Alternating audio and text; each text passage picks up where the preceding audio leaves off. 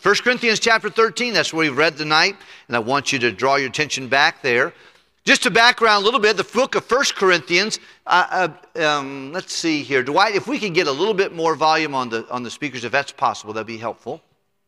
The book of 1 Corinthians is written to a backslidden church. Apostle Paul started the church. He stayed there for 18 months. He went away, and they fell apart.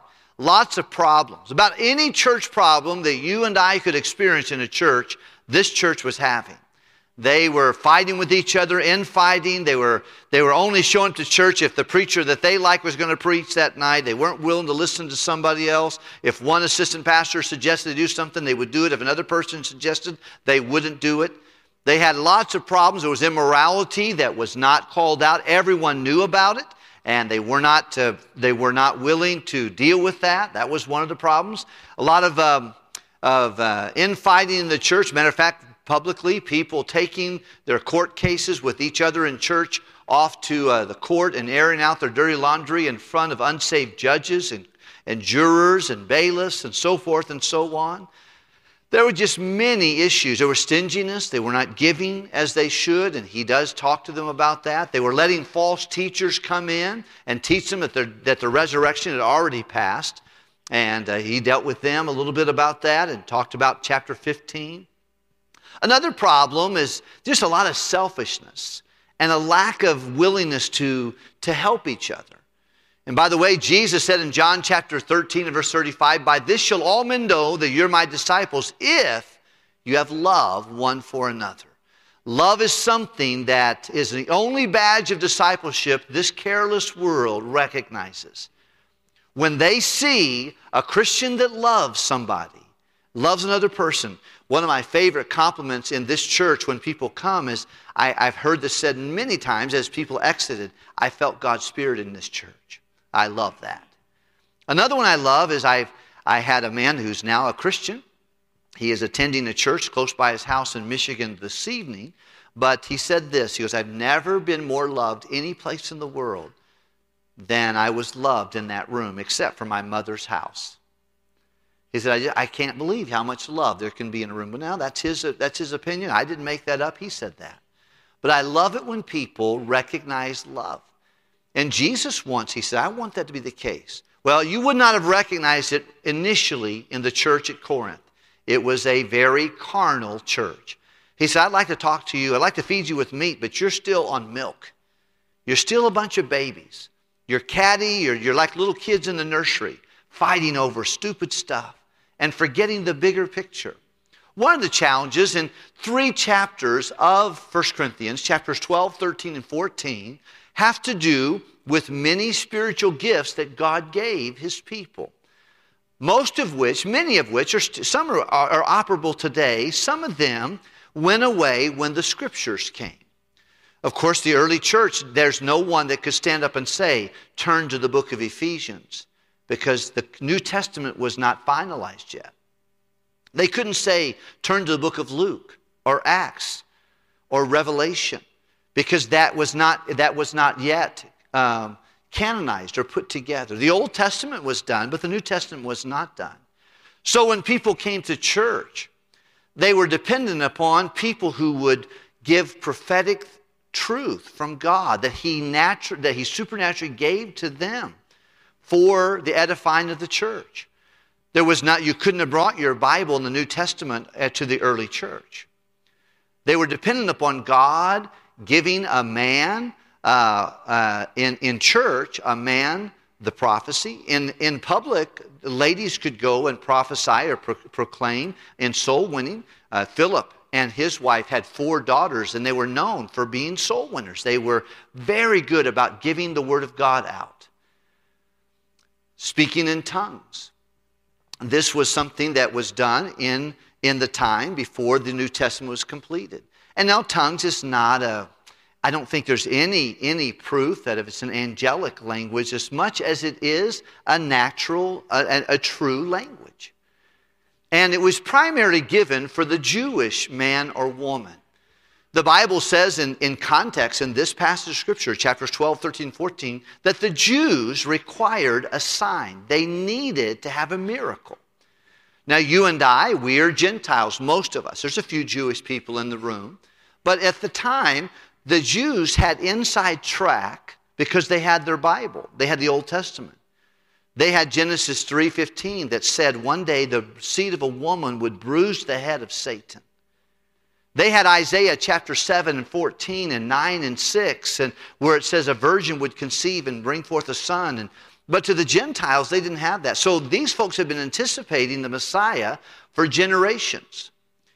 And one of the things that would convince them that Jesus was a consideration as the true Messiah was a miracle. A miracle. Remember Nicodemus in chapter 3 of John? When he came to Jesus at night and he said to him, "We know that you're a teacher come from God. For no man can do these miracles that thou doest except God is with him." What really convinced Nicodemus to approach Jesus and say, "I know that you really come from God," was the miracles that he did. Once again, Nicodemus, a Jewish man. When you see tongues in the New Testament, you will almost always, and maybe without exception, I don't know if I'm exactly right on that, you'll always see a Jewish person present. In the book of Acts chapter 2, whenever the chapter 1, Jesus goes up. Chapter 2, the Spirit comes down. And it fills the Jewish believers. There are 120 of them in the upper room. And they leave that upper room under the filling of the Holy Spirit, and they begin to go out. And there's Jews from all over the world who know 2 languages at least. One, they know the Hebrew language because they're Jewish. They speak that in their homes. They train their children with that. They read their Bible in the Hebrew tongue. But they know another language too, is wherever they're working, they've learned a trade language. If you and I moved to Managua, Nicaragua, we would learn Spanish if we're going to stay there very long. If you're going to move to Tokyo, Japan, you would have to learn, if you're going to stay there very long, you need to learn the language. Well, these Jews that went all over the world, they would learn the tribal language, or in Africa or wherever they were, they would learn these language. And when they assembled in Jerusalem, the Bible's very clear that as these 120 filled, Holy Spirit-filled people, Spirit-filled people went out, people are listening to them and they're saying, "Hang on a second. How do you know Japanese? Where are you from?" And they would say, "I'm from Galilee." He said, "Yeah, but how is it that I'm hearing you in my trade tongue?" And it was a miracle. Now, the miracle didn't save anybody. The miracle that Jesus did not save Nicodemus, but it gave him a listening ear. And when they saw all the people, they said, "Wow." And they said, "How?" And then Peter stood up and he spoke in Hebrew, not in a foreign tongue, but in Hebrew, and he preached the gospel, and those people responded.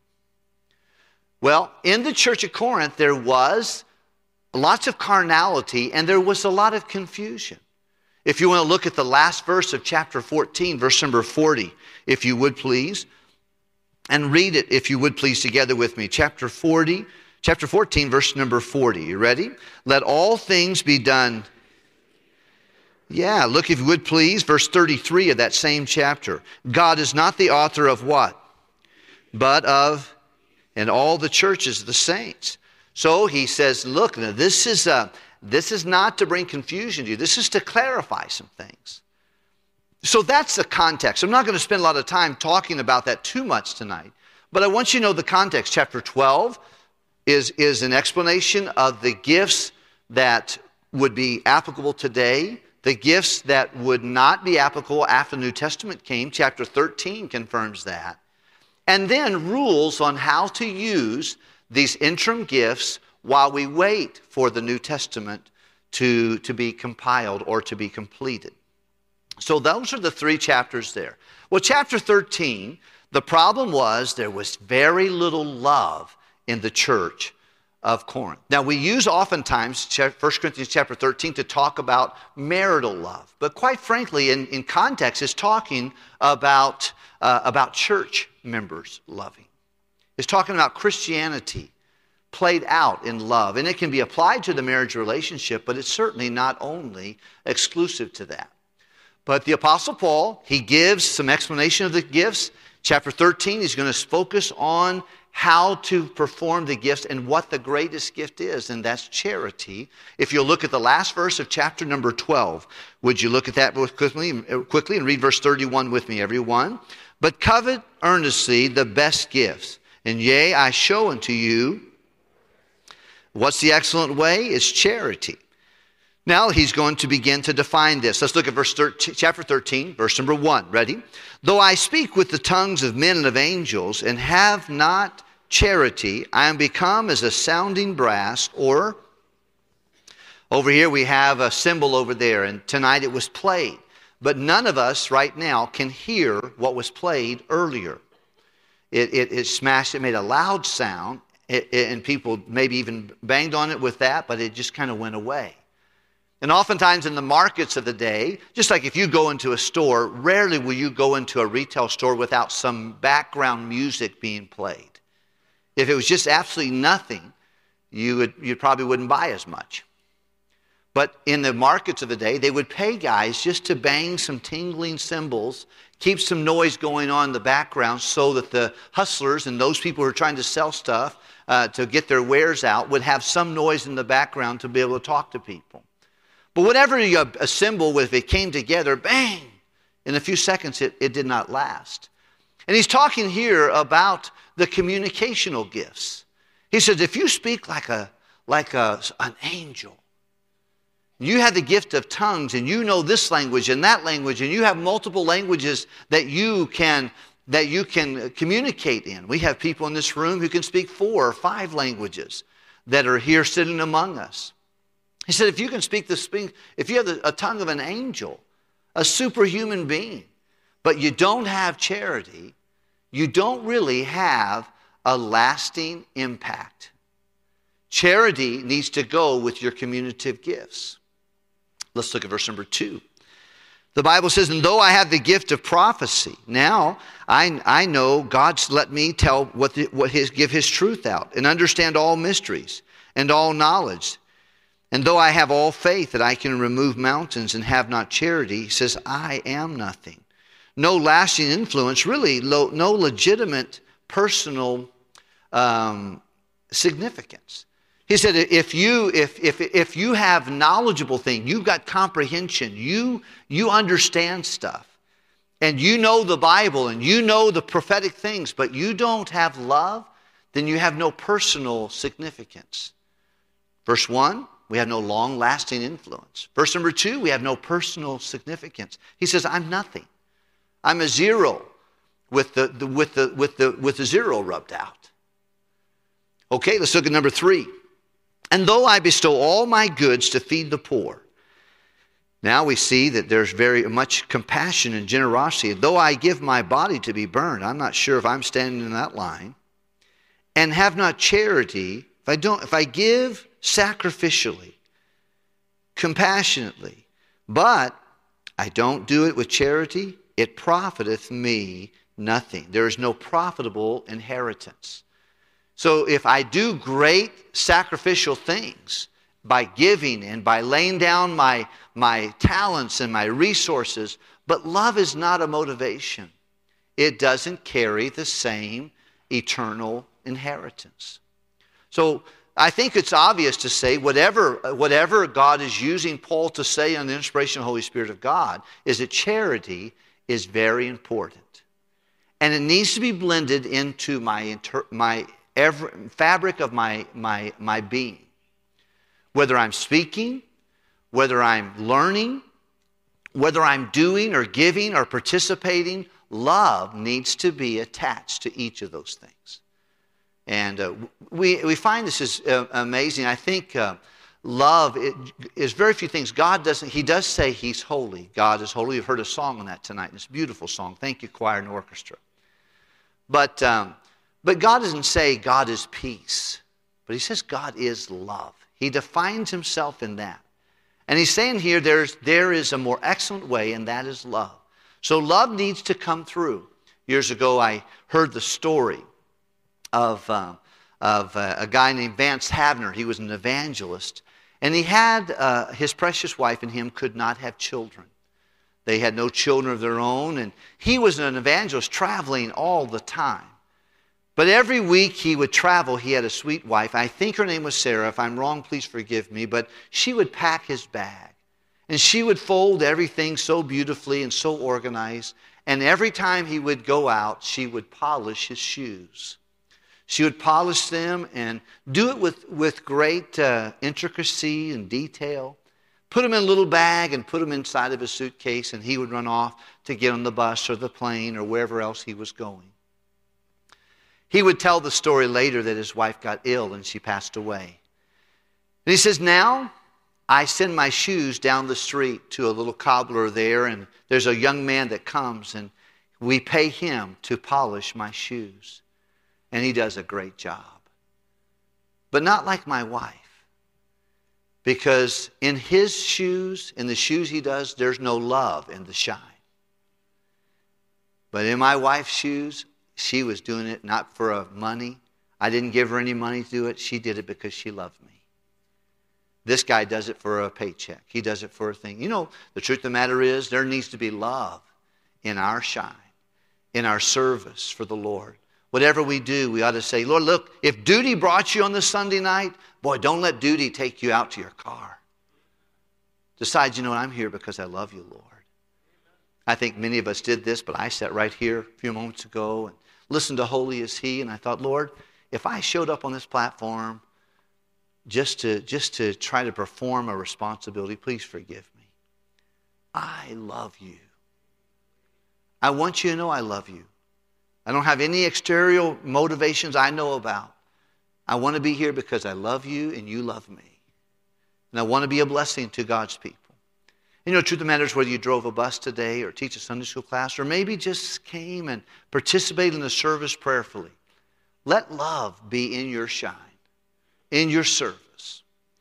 Well, he tells us that love is very important. Then he'll go on in chapter 13, verse 4 through 8, and he'll tell us, he describes us love. He'll say 8 things that love is negative, that love won't do, and 8 things that love will do. And I won't be able to do justice to that tonight, but let's just look at a little bit and see what love looks like. By the way, every time you see the word charity in this list, you could put the name Jesus in this list, and it would read just normally.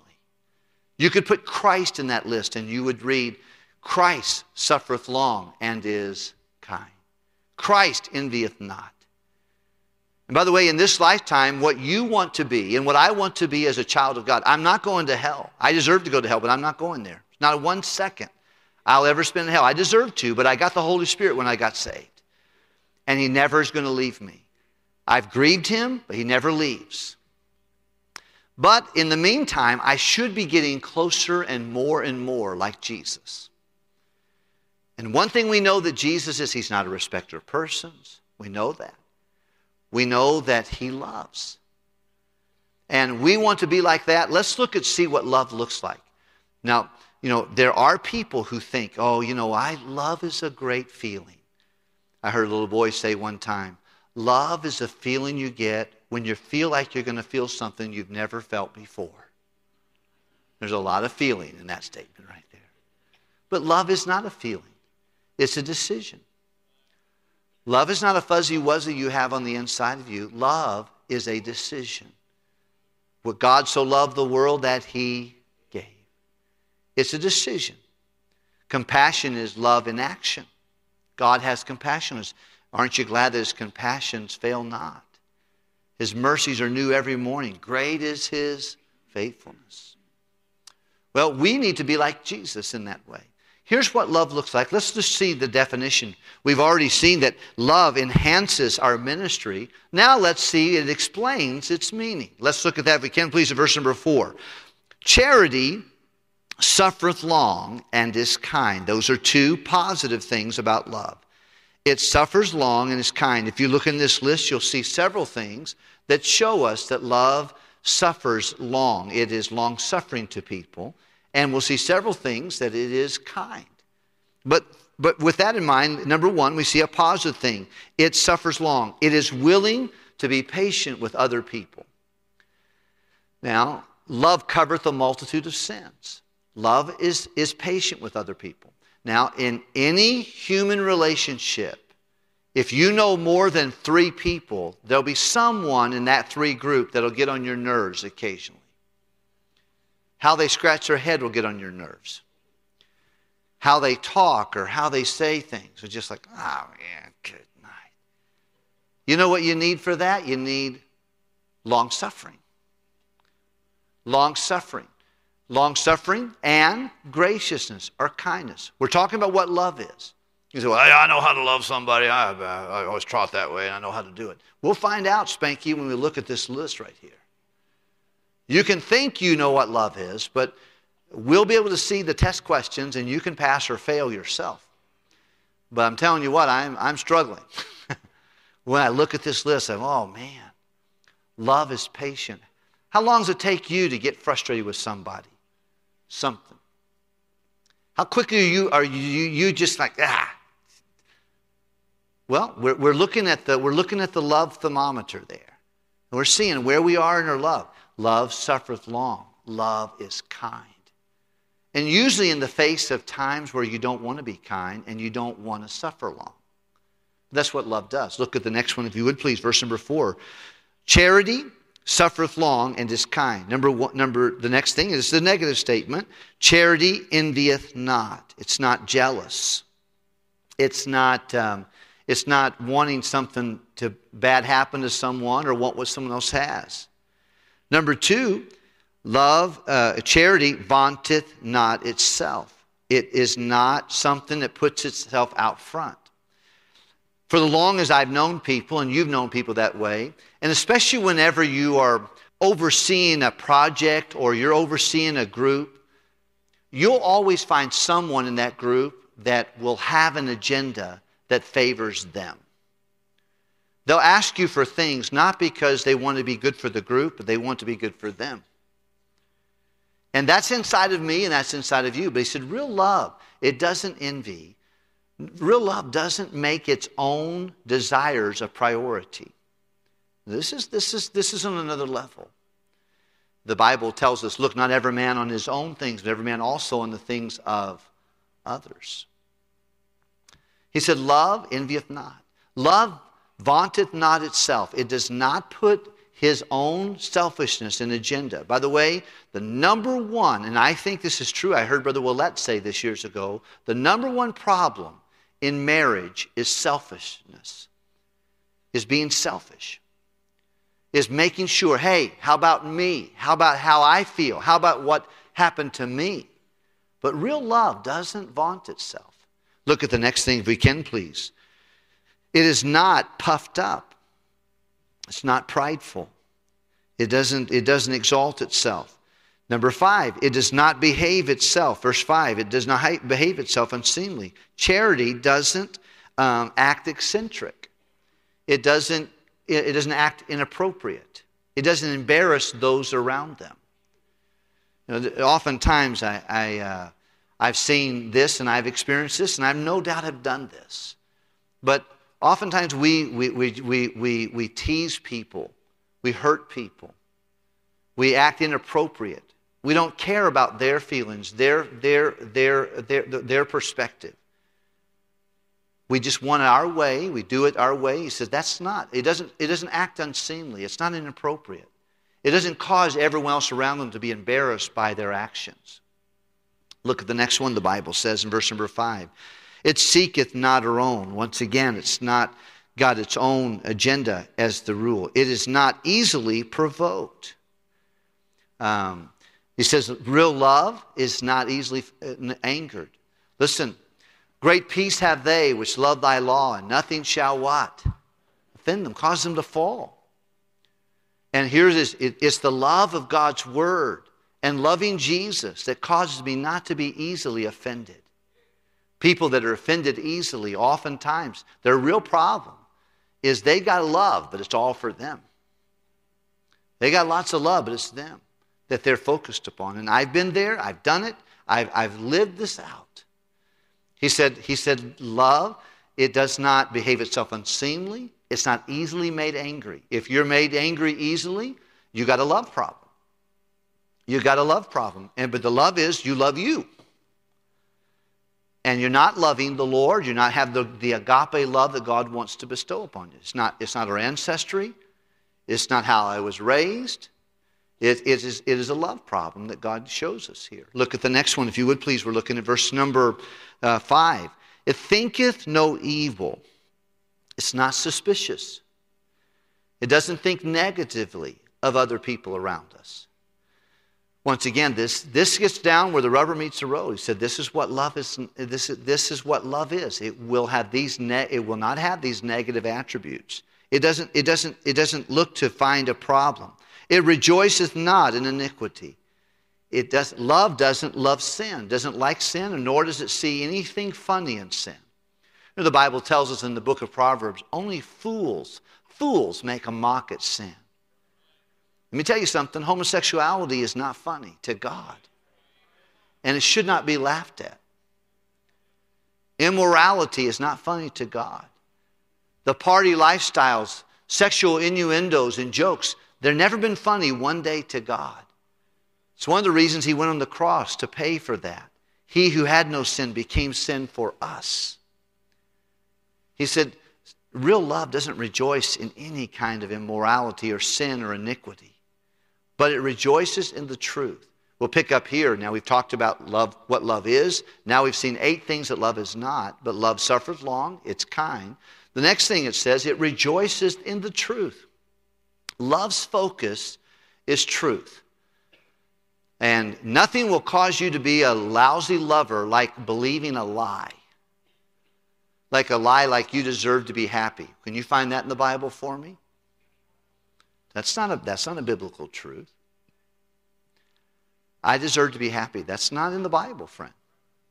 That's a lie. And you know what that'll do? That'll cause you to have very little love for others around you or for the Lord himself.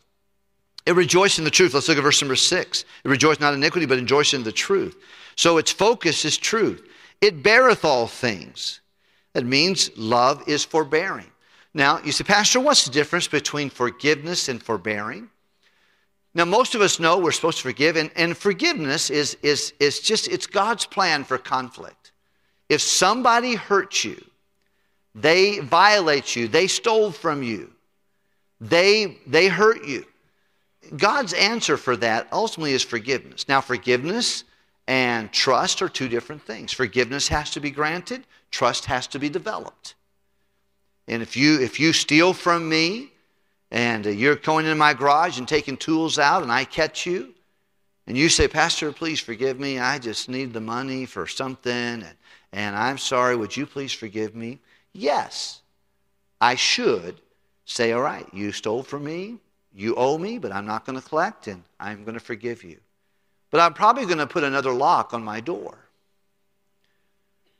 And I'm going to be watching you. Because forgiveness is granted. It needs to be. I'm commanded to do it. But trust has to be redeveloped. Has to be earned again, if you will. And you're not God, and you don't know when that's going to happen. And yet, here's what God's going to tell us. He said, you know what? If love believeth all things. Love's focus is truth. That's what you're looking for if you really love. Your focus is truth.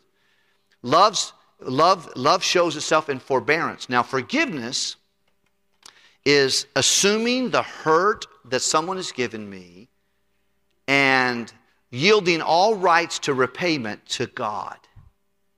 And saying, you know what, I'll do that. I'll take the hurt. I'll pray for my offender. I'll turn over my attitude and my effort to make them pay back to the Lord. You try to make someone pay that's hurt you, you're off your rug. The Bible says, vengeance is mine. I will repay, saith the Lord. Now, forbearance is a different animal, in my opinion. Forbearance is for, ahead of time, bearing. So it is deciding that that's not going to be an offense I have to forgive.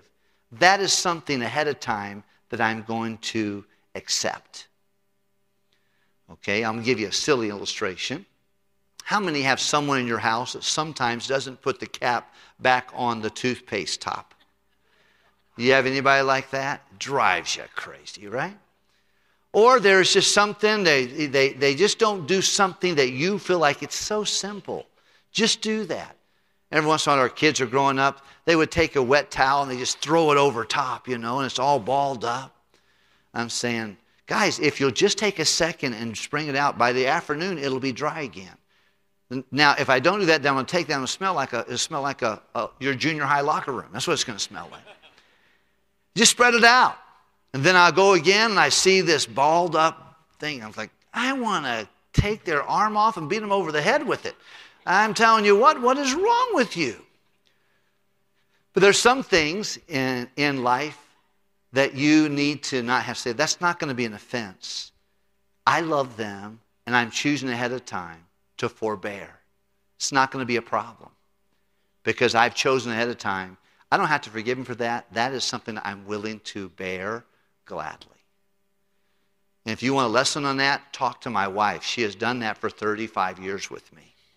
There are many things, no doubt, that I do that she's like, John, I love you. It's okay.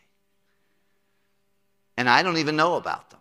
She might have reminded me one or two times, but you heard about a girl who says, girls talk 30,000 words a day, and men talk 15,000 words a minute. And the woman said, you know why that is, right? We have to repeat everything we say twice so you can get it, right? She probably has reminded me about that, but many things I would do, she's just like, I love you, John. That's not coming up. You know what she's chosen to do? Forbear. The Bible tells us in Colossians chapter 3, verse 13, forbearing one another, forgiving one another. If any man have a quarrel against any, even as Christ forgave you, no one's hurt you as bad as you hurt Jesus. If he'll forgive you, then you need to forgive them. Let's look at the next thing the Bible tells us. In verse number 7, beareth all things, believeth all things, hopeth all things, endureth all things. So we see the focus of love is truth. Forbearance is what love does. Believeth all things. It has faith that God can work through things, even things that are disappointing and hurtful. But it believeth all things. It's not skeptical. It hopeth all things. The word hope in our Bible is talking about an anticipation based upon what God said would happen. None of us ever been to heaven. None of us ever been on the other side of eternity. But the Bible says, in the hope of eternal life, which God that cannot lie promised before the world began. The reason I'm going to heaven is because I have a hope. I have a guarantee based upon God's word. What do we call the coming of Jesus Christ? The word rapture is not in the Bible. We sometimes call it the second coming, but the way that Titus explains it, it is the blessed what? Hope. It's the blessed hope. It means he's coming again based upon his promise. If I go, I will come again and receive you into myself. So heaven is a hope. His return is a hope. He said, real love hopeth all things. It concentrates on future blessings.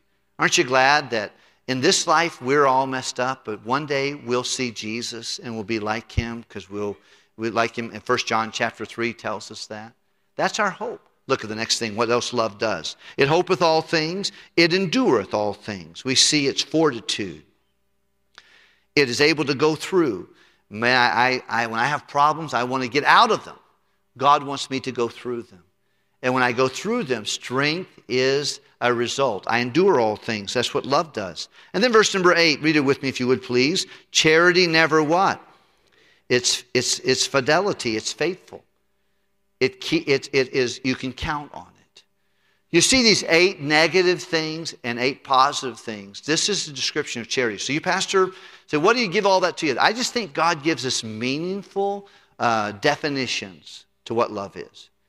You want to say, well, I got a problem here with my friend or my brother or my mom or my sister or my husband, my wife. You might want to do a little study on 4 verses of the Bible. Verse 4 through verse number 8. And say, now, do I really know what love is? And am I showing love to those around me? In the local church, in the family setting, but especially in the local church. If there's a place you cannot afford not to love, it is in the local church. Because the local church is the pillar and the ground of the truth. And you know what the world needs? It needs the truth. Every one of you who got saved One of three reasons. And the combination of three things. Number one, someone showed you the Bible. Number two, the Spirit of God convicted you of your sin and your righteousness and your judgment to come. Number three, a church like this one did its job.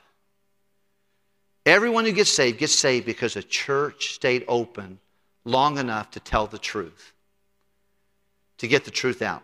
And this is wonderful. This is one of the reasons this is not a perfect church. We got more problems you can shake a stick at. But I want to be a part of a church like this one that keeps getting the gospel out, You know, why do we show 10 missionaries? Why do we collect $40,000 last week for missions? It's not going to help us here.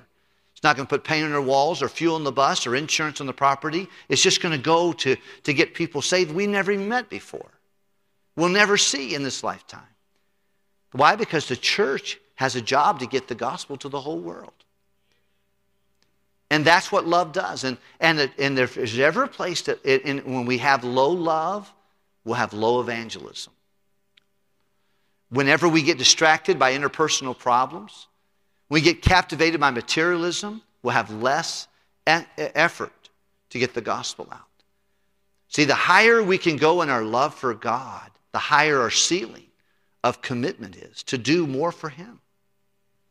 He's teaching us how to love. Let's real quickly conclude our chapter with verse 8. Charity never faileth, but whether there be prophecies, they shall what? Okay, so one day you won't need someone to stand up in church and say, God has given me a prophecy. Now, at the time of the writing of this, that was necessary.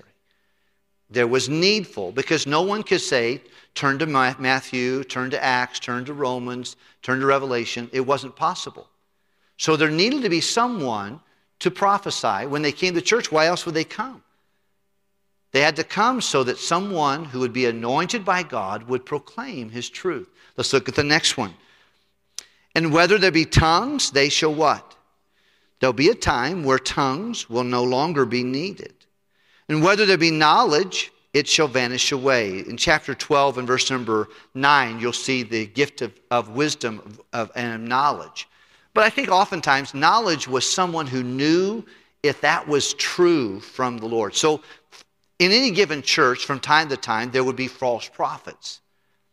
Because it was a vocal gift. It was a gift that when you did it, people were like, wow, man, you got to speak tonight. God really used you. So every once in a while you get a clown that would say, well, I want to speak sometime. And he got all the attention last 3 services. I want to say something.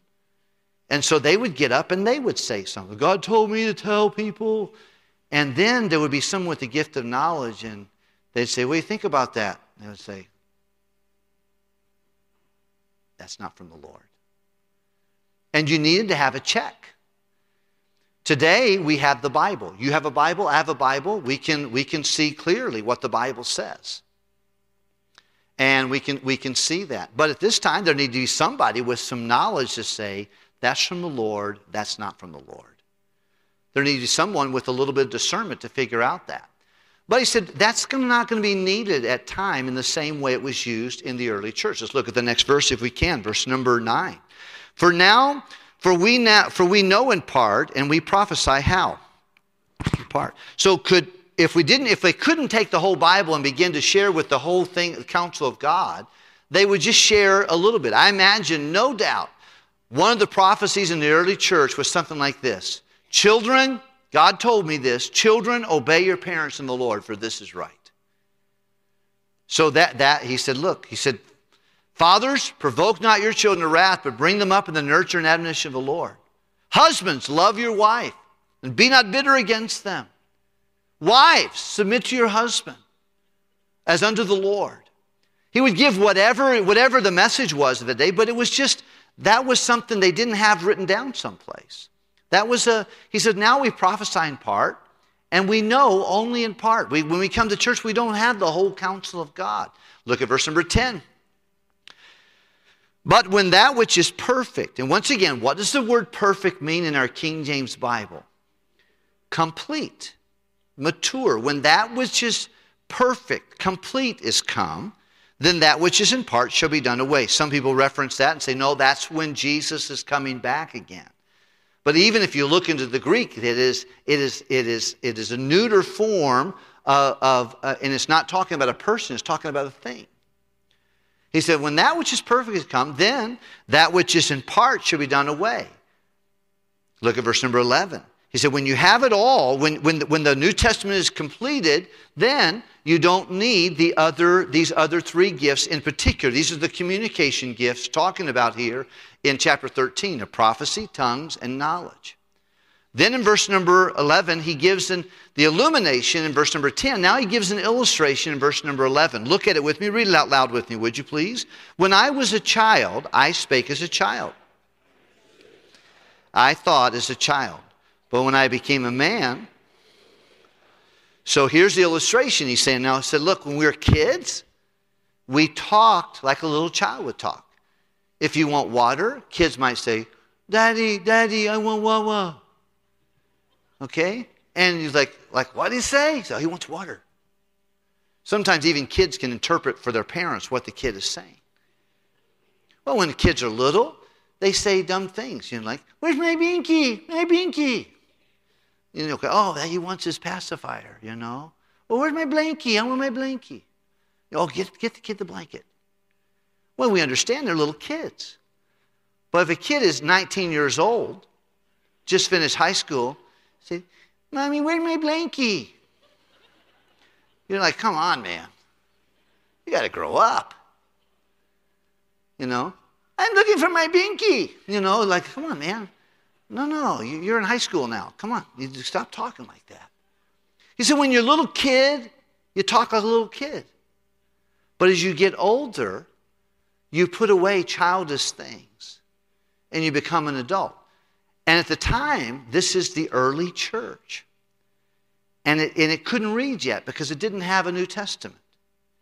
And he said, you know, when we're little, we have to do in part, know only a little bit, and hear a little bit there. But when we become a man, we put away childish things. He uses another illustration in the next verse, verse number 12. And now we see through a glass darkly, but then face to face. Now I know also in part, but then shall I know even as also I am known. And of course, this is a reference, and we can use this. Linda, when our son passed away, he was in a vehicle that had tinted glass.